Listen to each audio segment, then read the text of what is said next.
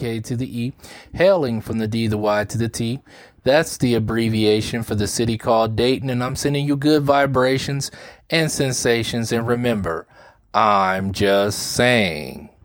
I want to talk to you from the subject, that explosion created you.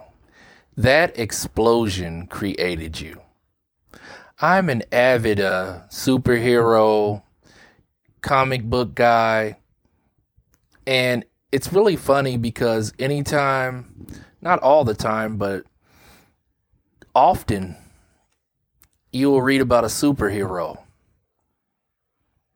And what would happen is there was somebody, either a super villain or just a evil human being, whatever the case may be, and they would do something to the person and try to destroy them. And what would happen, they would either hurt them, but one of the famous cliche lines is Dr. So-and-so was in the laboratory and suddenly something went wrong.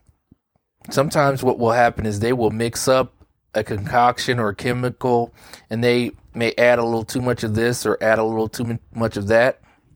Or perhaps they were fighting with the opposition, and the opposition just goes ahead and just throws them into an explosion, throws them into that nasty chemical, but the explosion created them. So, this is encouragement that someone was out there mixing things as far as their life, their plans, mixing with certain people.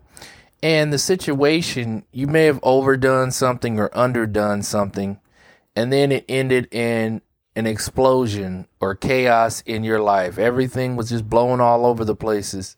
The pieces were just scattered abroad. But the thing that happened is that explosion made you into the person that you are. You pulled everything together and found out that what may have seemed like harmless or useless shards or scraps turned out to be the very things that forged you into the great person that you are becoming or that you already are.